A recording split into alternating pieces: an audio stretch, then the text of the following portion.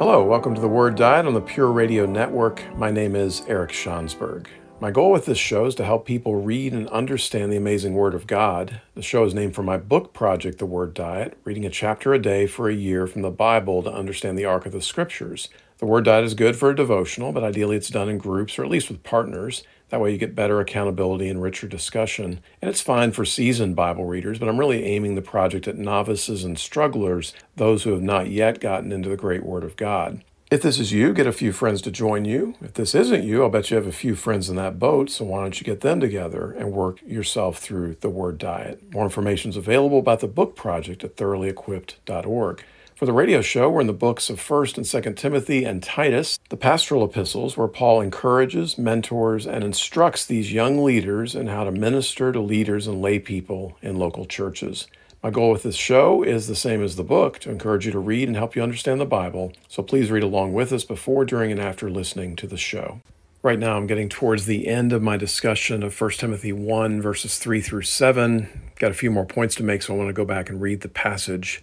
As I urged you when I went into Macedonia, stay there in Ephesus so that you may command certain people not to teach false doctrines any longer, or to devote themselves to myths and endless genealogies. Such things promote controversial speculations rather than advancing God's work, which is by faith.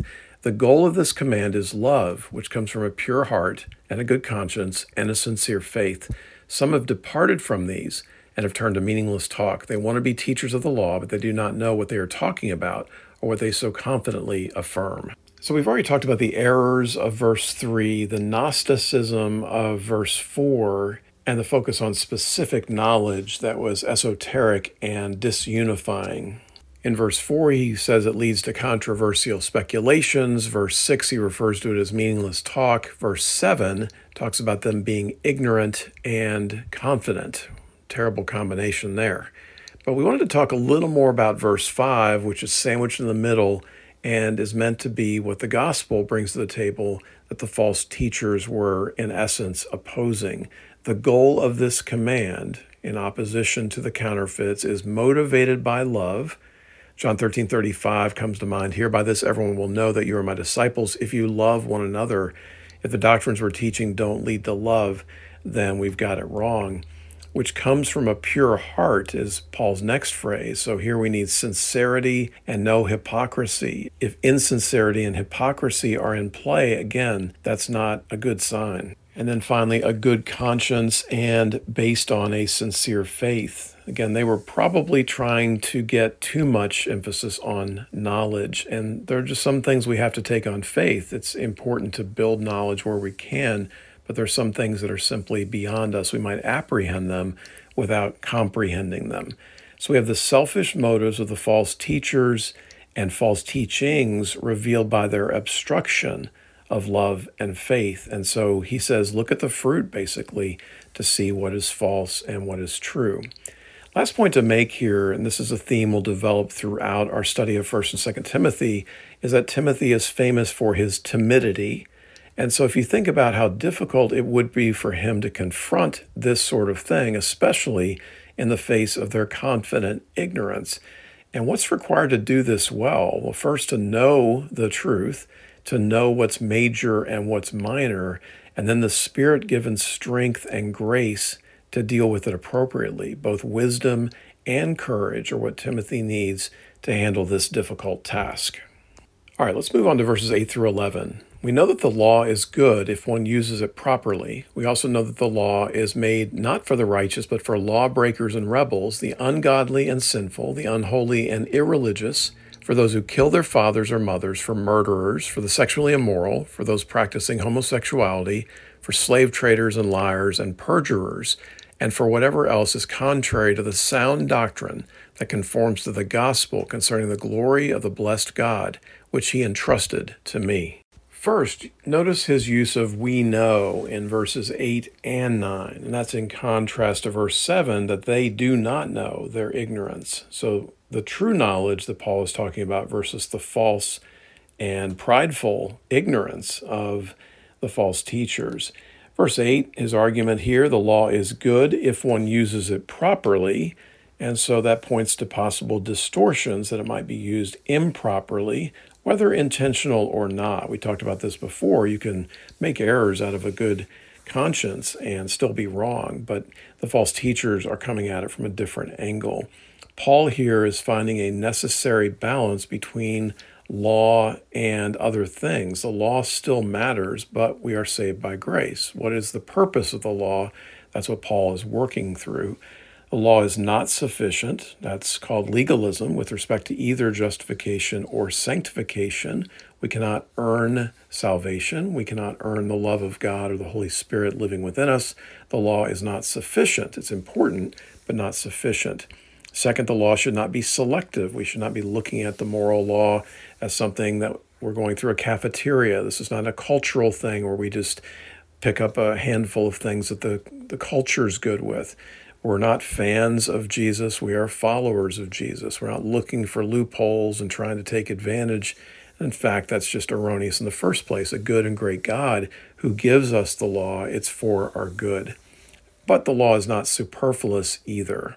Think of Jesus in Matthew 5:17-20. Do not think that I've come to abolish the law or the prophets. I've not come to abolish them, but to fulfill them. For truly I tell you, until heaven and earth disappear, not the smallest letter, not the least stroke of a pen will by any means disappear from the law until everything is accomplished. Therefore, anyone who sets aside one of the least of these commands and teaches others accordingly will be called least in the kingdom of heaven. But whoever practices and teaches these commands will be called great in the kingdom of heaven. For I tell you that unless your righteousness surpasses that of the Pharisees and the teachers of the law, you will certainly not enter the kingdom of heaven. Or consider Paul in Galatians 3:21. Is the law therefore opposite to the promises of God? Absolutely not. For if a law had been given that could impart life, then righteousness would certainly have come by the law. Or as he writes in Romans 13, verses 9 and 10, that love is the fulfillment of the law. It's an indication of how we love people. So it can be out of balance, it can be distorted, but it is certainly not garbage. Law has a purpose, and Paul is working through that argument much as he does in Romans and Galatians. Now, what is the role of law? Well, it certainly has a political and civil function to restrain evil and to promote order. He will revisit that in the beginning of chapter 2. Romans 13, 1-5 is probably the most well-developed expression of this argument. But at the end of the day, this is quite limited. It's only dealing with external behaviors rather than the internal heart of the matter. And so it provides a deterrent, but it does nothing to change the heart. Second, the role of the law is spiritual. It lessens self-righteousness, convicts us, and pushes us toward God. Romans 3:23, for all have sinned and fall short of the glory of God. Romans 5:20, the law was brought in so that the trespass might increase, but where sin increased, grace increased all the more. Romans 7:7 and 8, what shall we say then? Is the law sinful? Certainly not. Nevertheless, I would not have known what sin was had it not been for the law, for I would not have known what coveting really was if the law had not said, you shall not covet. But sin, seizing the opportunity afforded by the commandment, produced in me every kind of coveting, for apart from the law, sin is dead. Romans 6:23, for the wages of sin is death, but the gift of God is eternal life in Christ Jesus our Lord. But again, we only know that through the law, that we are sinners in the first place. Galatians 3:24, so the law was our guardian until Christ came, that we might be justified by faith. The law aims to change the heart, but is not very good at it other than convicting and pushing us to God. The law and the gospel have the same moral standards, but in terms of salvation, the law condemns and the gospel justifies. So the law is meant to point us and others to God. And related to this, the law has some use as an instructional tool. It can be a teacher for the church and or society. Again, works to change the internals and the externals, but quite limited. It's only through the gospel and the empowerment of the Spirit that we have any hope of pushing back against the immorality that the law convicts us of. Verse 9 continues the theme, law is not made for the righteous, but for the unrighteous. First of all, spiritually, the righteous don't see their need for the law. They're under grace. But with respect to the unrighteous, John Stott says all law is designed for those whose natural tendency is not to keep it, but to break it. If you're aiming to break the law, then you need to know what the law is. If the righteous don't do the right thing, at least they're aiming to do the right thing. And then in verses 9 and 10, Paul rattles off a list: lawbreakers, rebels, the ungodly, sinful, the unholy, and irreligious. Good general list.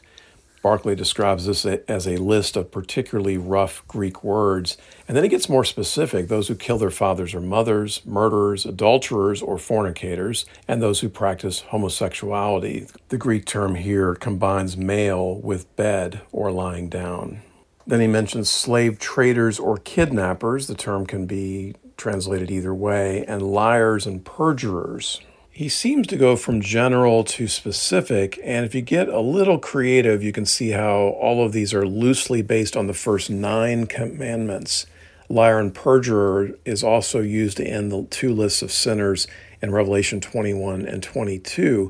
And it's interesting that the 10th commandment does not make an appearance if this is correct. Coveting is what Jesus uses with the rich young ruler and what Paul uses in Romans 7 and 8 to fully convict us that whatever we think of the first 9 commandments, we're all guilty of the 10th. But maybe that's how Paul intends liars and perjurers in this list. All of us are liars to some extent.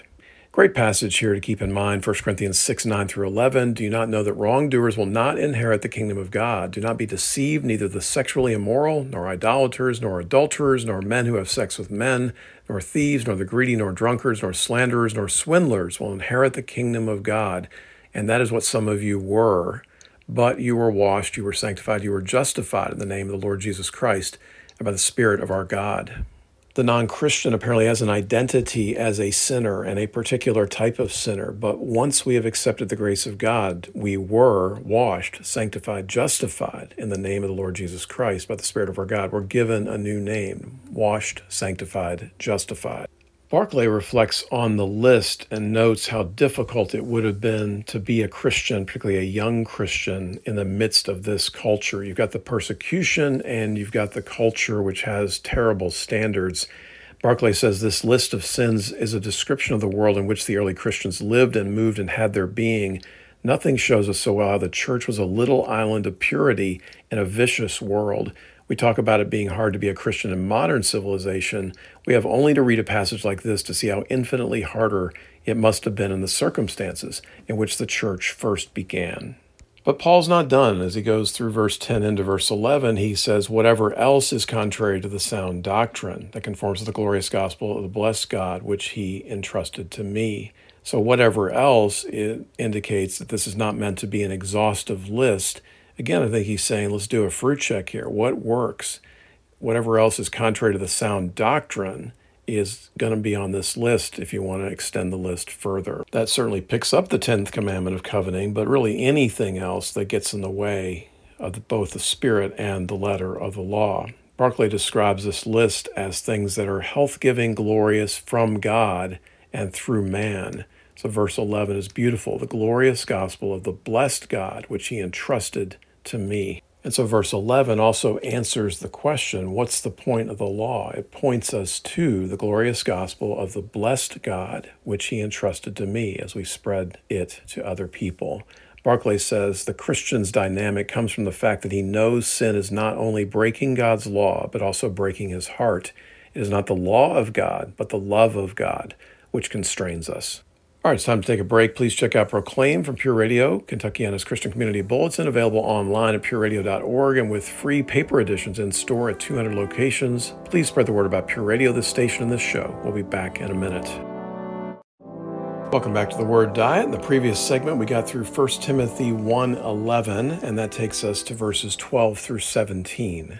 I thank Christ Jesus our Lord, who has given me strength, that he considered me trustworthy, appointing me to his service. Even though I was once a blasphemer and a persecutor and a violent man, I was shown mercy because I acted in ignorance and unbelief. The grace of our Lord was poured out on me abundantly, along with the faith and love that are in Christ Jesus. Here is a trustworthy saying that deserves full acceptance. Christ Jesus came into the world to save sinners, of whom I am the worst. But for that very reason I was shown mercy, so that in me, the worst of sinners, Christ Jesus might display his immense patience as an example for those who would believe in him and receive eternal life. Now to the King, eternal, immortal, invisible, the only God, be honor and glory forever and ever. Amen. John Stott observes that this is an extremely personal statement in verses 13 through 16, which is bookended by two bursts of praise, quite naturally from Paul's perspective, in verses 12 and 17, directing the glory for his life where it needs to be. So in verse 12, Paul expresses thanks to Christ, given the reality of what's going to come in verses 13 through 16, and for giving me inner strength. Matthew Henry says, those whom God puts into the ministry, he fits for it. John Stott, the appointment would have been inconceivable without the equipment. God gives us things to do and equips us for those things. It is by God's provision, but also our participation. Later in verse 12, that he considered me faithful, appointing me to his service. Matthew Henry says it's not only ability, but fidelity. Barclay uses 4 verbs to describe what Paul's talking about here, that he was chosen, trusted, appointed, and empowered. And then into his personal statement, all this is despite his pre-Christian background, which is out of ignorance, as he notes in verse 13. If you go back to verse 7, he had talked about his current opponents and the troublemakers in Ephesus as also ignorant. And so you see from Paul here what I would describe as a firm empathy. His empathy for those who are ignorant, but he's not going to let it roll. He's going to take a stand against that because it does so much damage. And of course, Paul's life itself is a terrific testimony to the damage that ignorance can cause. He said he was a blasphemer, both personally and in forcing others to do so, forcing people to recant their testimonies for Jesus, trying to intimidate them and persecute them. He also says he was a persecutor of the church. We see this in his own testimony in Acts 9 and 26, in the text that Luke records this in Acts 8:3. Paul also uses Galatians 1:13 to accuse himself of this crime. He was a persecutor of the church and thus of Christ. Acts 9:4, he fell to the ground and heard a voice say to him, Saul, Saul, why do you persecute me? Not why do you persecute the church, but Jesus saying from the skies, why do you persecute me? And a violent man.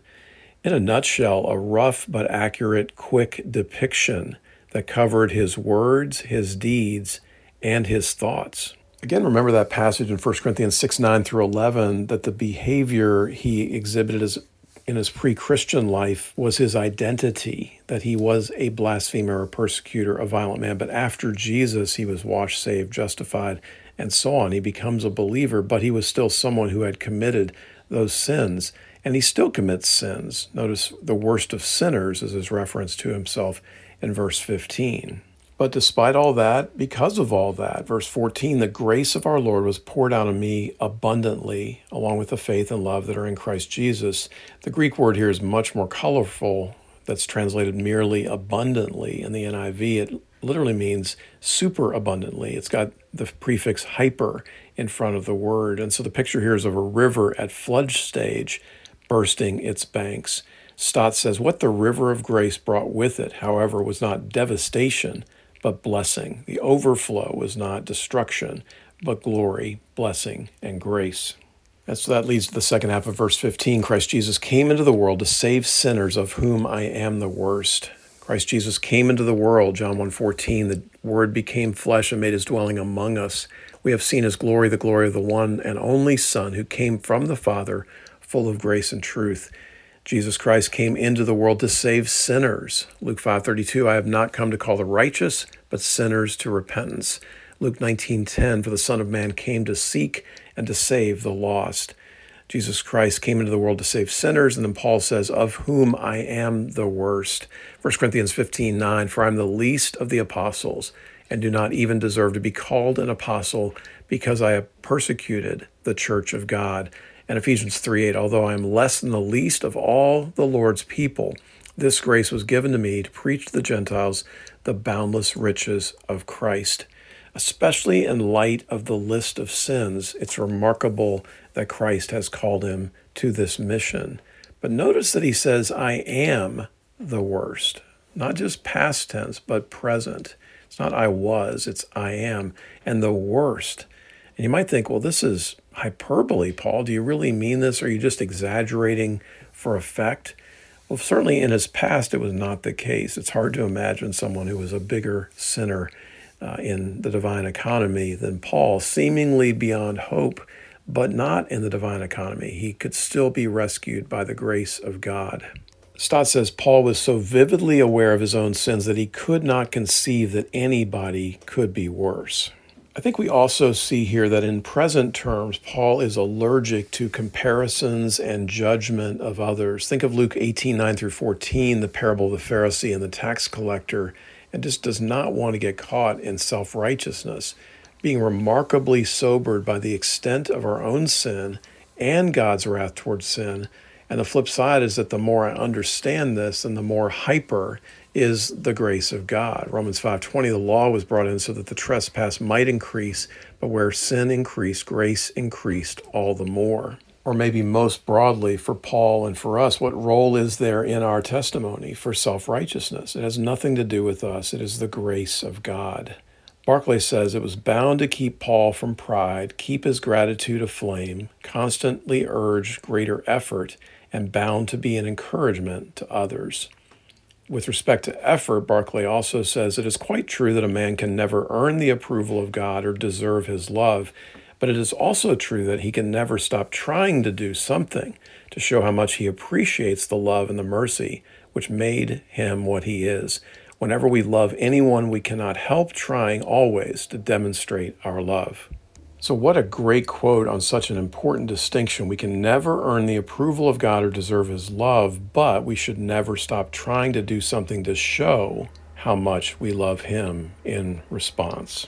Of course, all of this is ironic because today we see him as such a great hero of the faith, and yet he saw himself as the worst of sinners. And he also at the same time so aggressively claimed the mantle of apostleship, again, not out of pride, but to defend the gospel that he was called to preach. And he also said that repeatedly they should follow his example. 1 Corinthians 11:1, Philippians 3:17, 2 Thessalonians 3:7.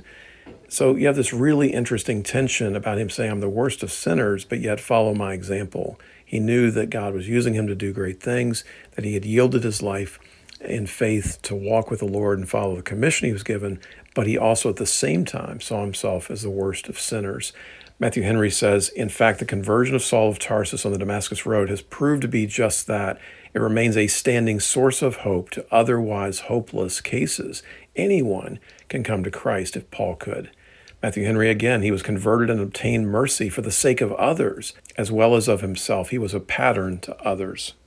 But he is only an example. There are many such examples in the scriptures. Think about Moses, David, and Saul as murderers. David, Solomon, Samson, the woman caught in adultery, Judah in Genesis 38, the Samaritan woman in John 5, Rahab in Joshua 2. The list just goes on and on. They're all examples of the amazing grace of God despite being the worst of sinners. So don't relax the tension here. The worst of sinners, the greatness of God's grace, but yet Paul can say, follow my example. And so Paul can say in verse 13 and 16, I was shown mercy.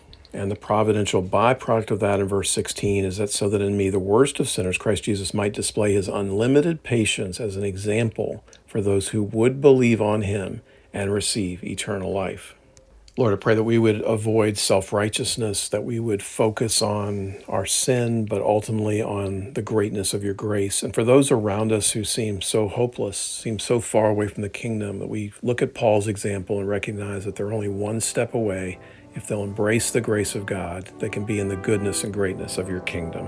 Time to take a break. Stay tuned. We'll be back in a minute. Right now we're in the middle of a discussion of 1 Timothy 1:12-17. Got through quite a bit of it in the last segment, but there's more to do, so let me read the passage again. I thank Christ Jesus our Lord, who has given me strength, that he considered me trustworthy, appointing me to his service.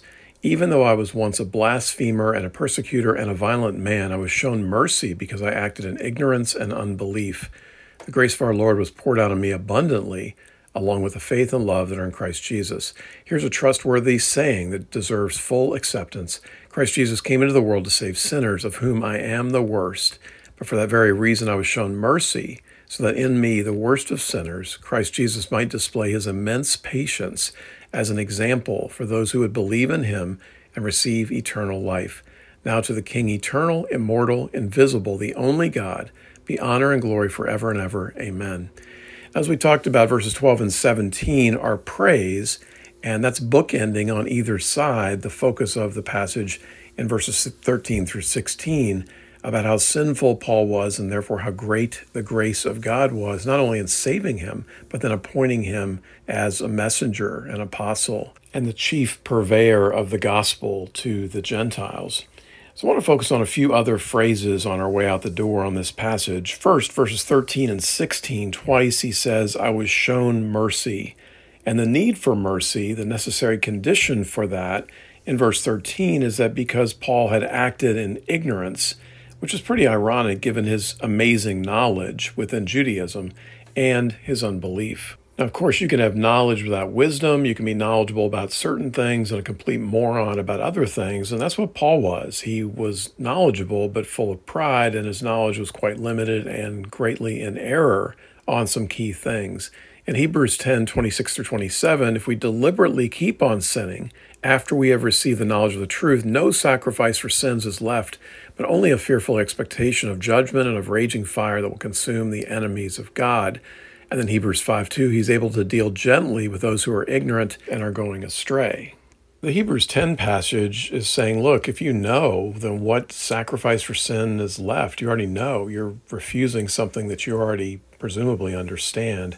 And then Hebrews 5:2, the idea that God's going to deal differently with those who are ignorant. And that's the position Paul was in. Despite all the great sins he was committing, it was ultimately done out of ignorance. If it's on purpose, Hebrews 10 and other passages describe it as blaspheming the Holy Spirit. In the Old Testament, think about the differences between premeditated and unintentional sins. They're both missing the mark, but obviously premeditated is a different ball of wax.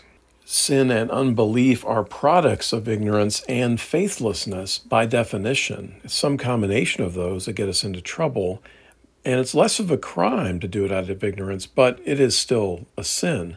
To transgress or rebel means to know what you are doing and still doing it, versus the idea of missing the mark. You're aiming at something you don't even quite know what you're aiming at, and you fail to hit the target.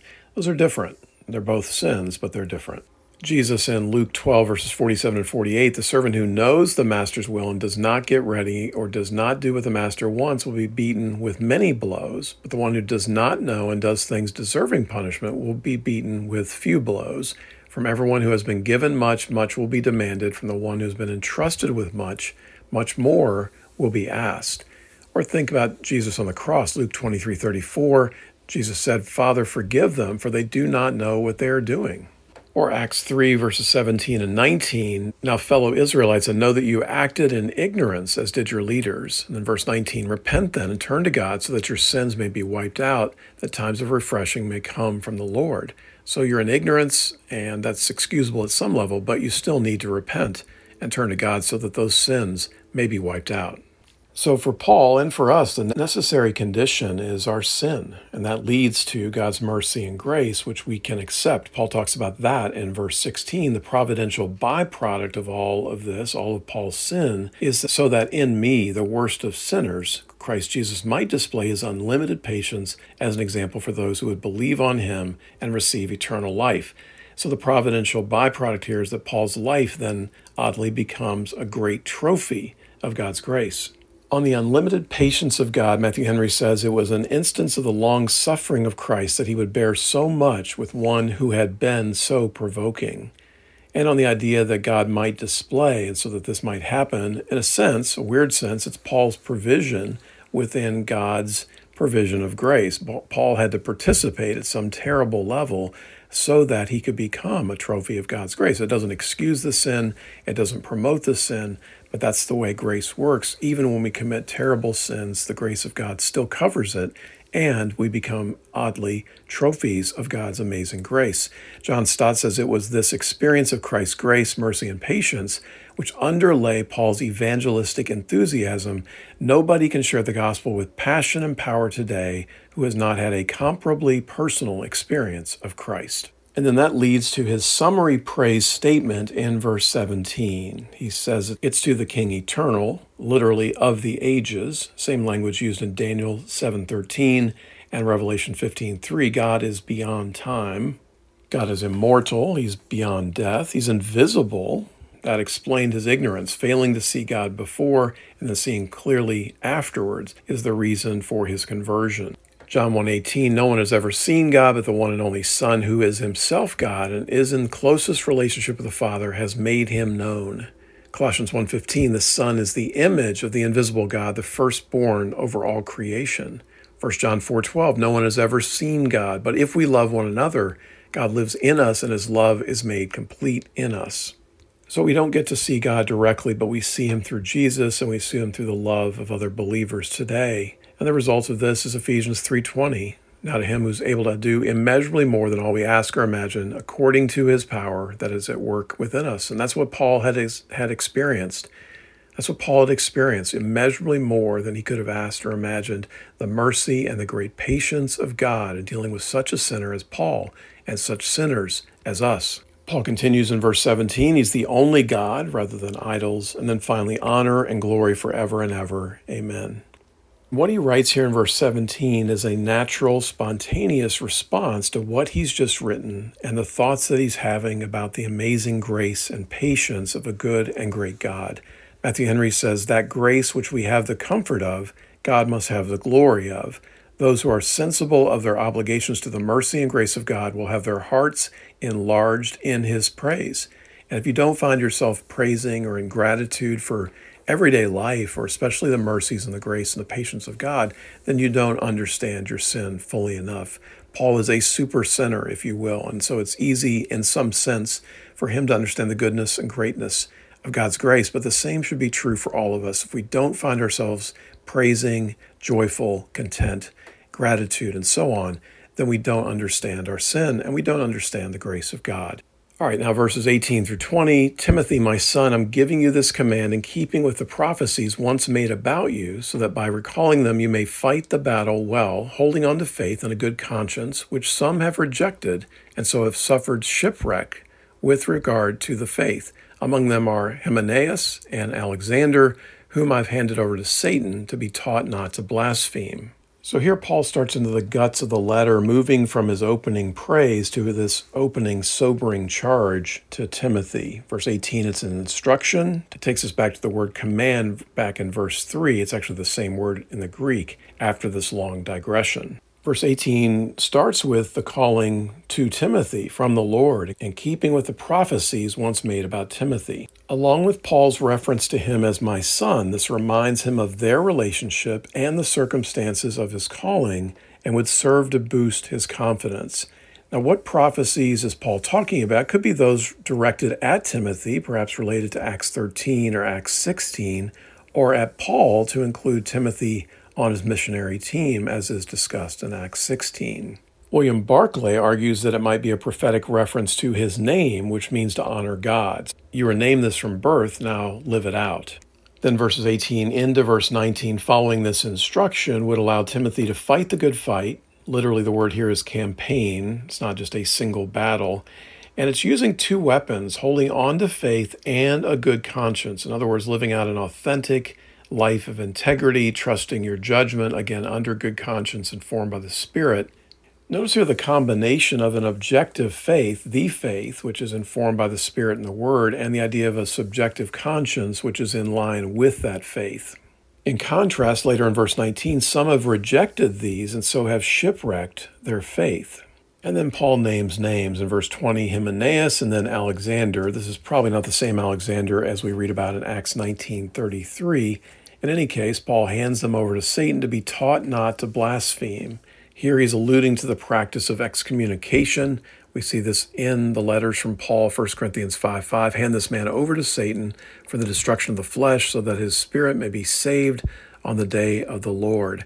And then 1 Corinthians 5:13, God will judge those outside, expel the wicked person from among you.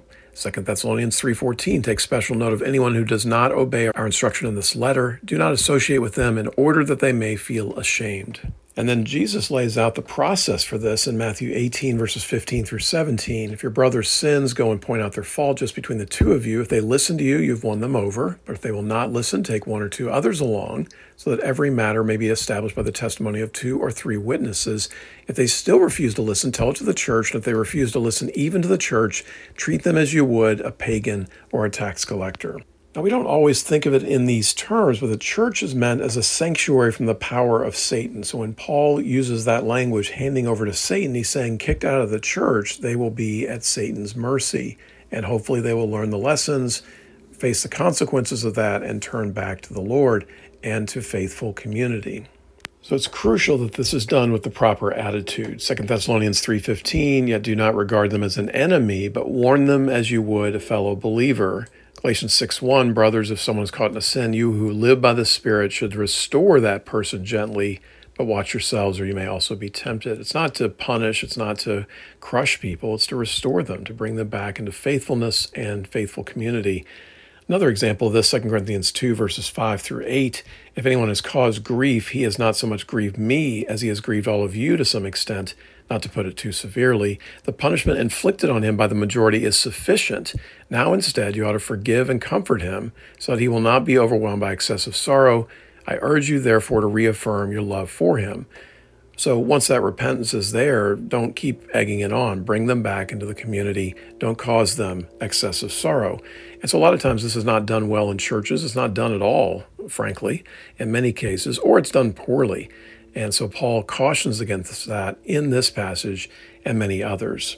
Going back to Paul's praise in verse 17, if you think about what's at stake, the God that we worship, then we need to defend the integrity of the church. We need to make sure that believers are doing what they need to do. And if not, then we need to let them go so that they can hopefully find a conscience, integrity, repentance, and then turn back to God and his church. All right, it's time to take a break. If you're on Facebook, like Pure Radio and friend me there. Questions and comments are welcome on my Facebook. Previous episodes are available through podcast on iTunes, Spotify, SoundCloud, and so on. We'll be back in a minute. Welcome back to The Word Diet. In the previous segment, we covered the end of 1 Timothy 1. That takes us to chapter 2, and we will begin with verses 1 through 3. I urge then, first of all, the petitions, prayers, intercession, and thanksgiving be made for all people, for kings and all those in authority, that we may live peaceful and quiet lives in all godliness and holiness. This is good and pleases God our Savior.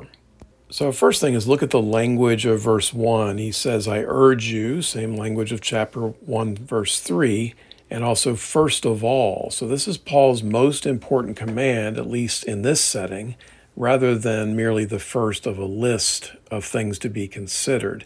And so this underlines the importance of prayer and worship versus many other things. For Paul in Ephesians chapter 4, unity was his top thing. And I don't think we'd have Paul of Ephesians arguing with Paul of 1 Timothy. Obviously, both of those are primary consideration. But for here, it is praise and worship and prayer that is the most important thing.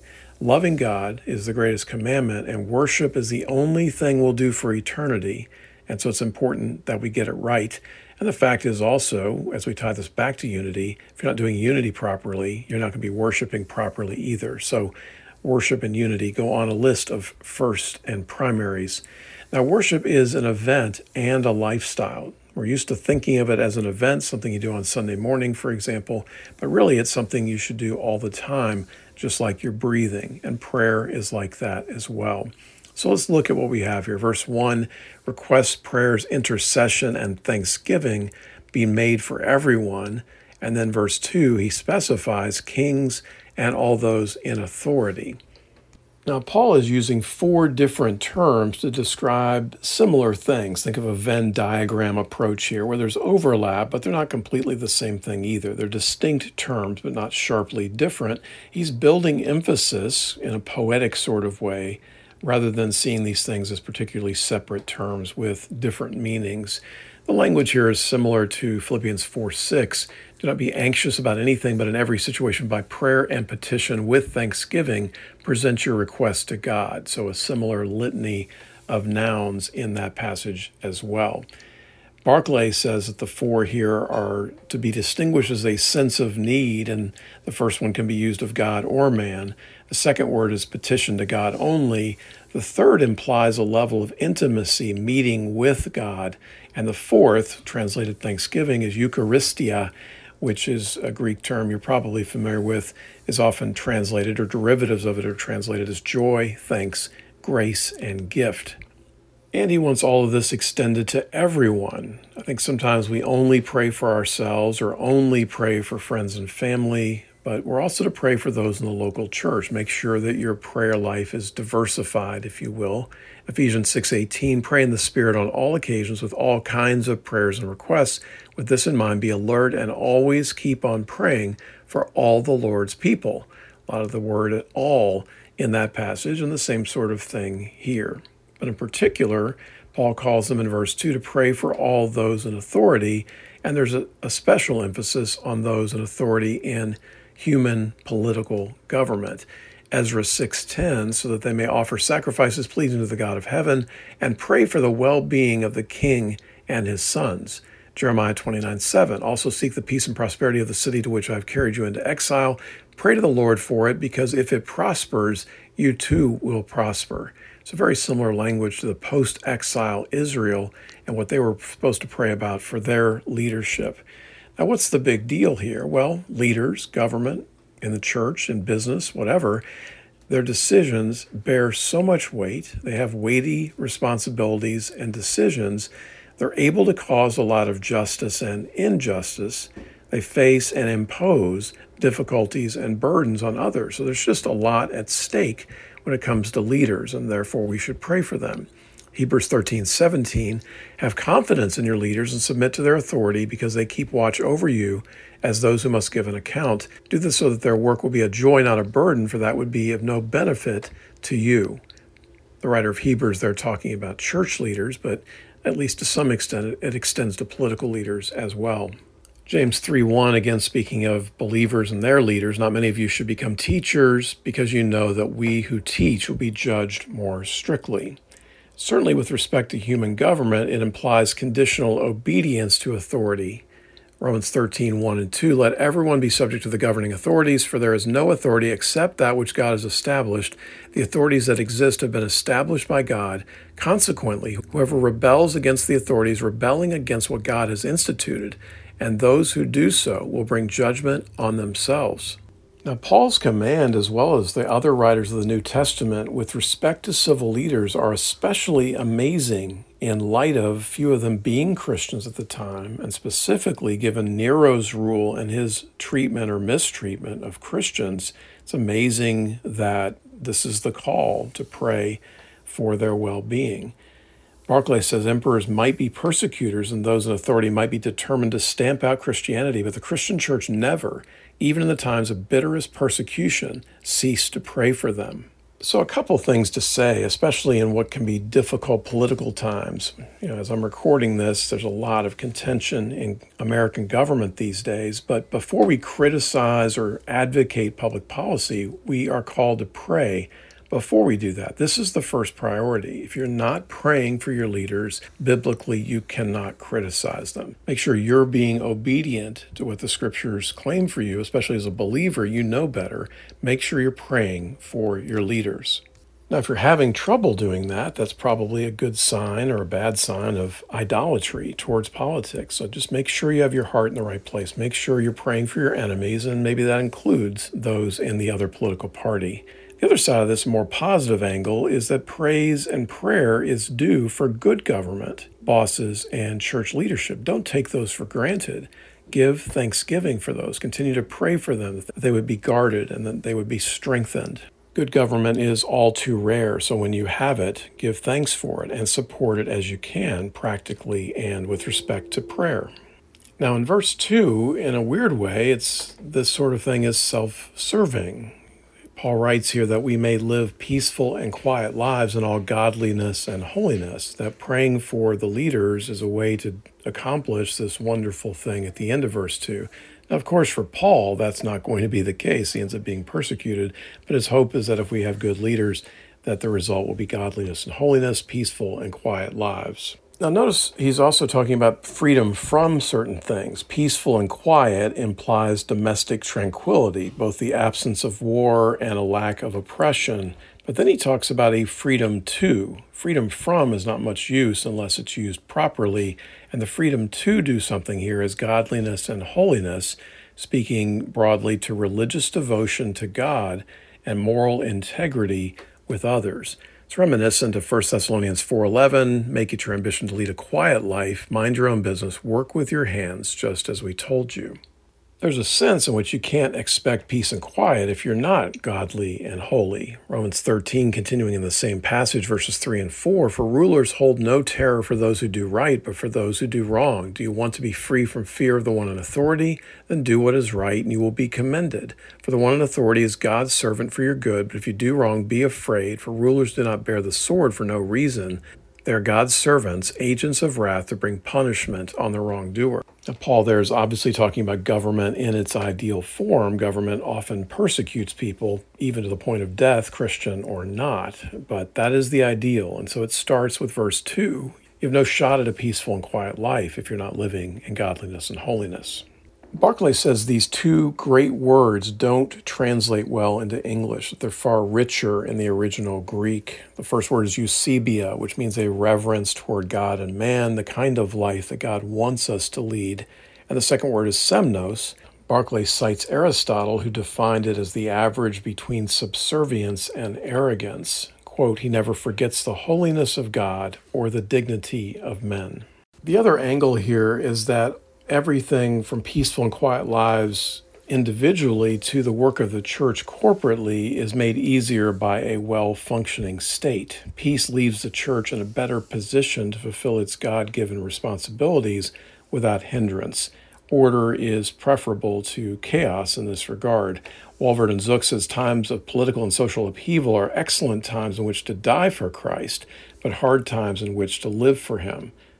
Think about when Jesus came and the Pax Romana, Roman dictatorship, but ultimately enforcing the peace in many ways. And so you've got the Roman roads, you've got the Pax Romana that allowed Christianity to spread so well.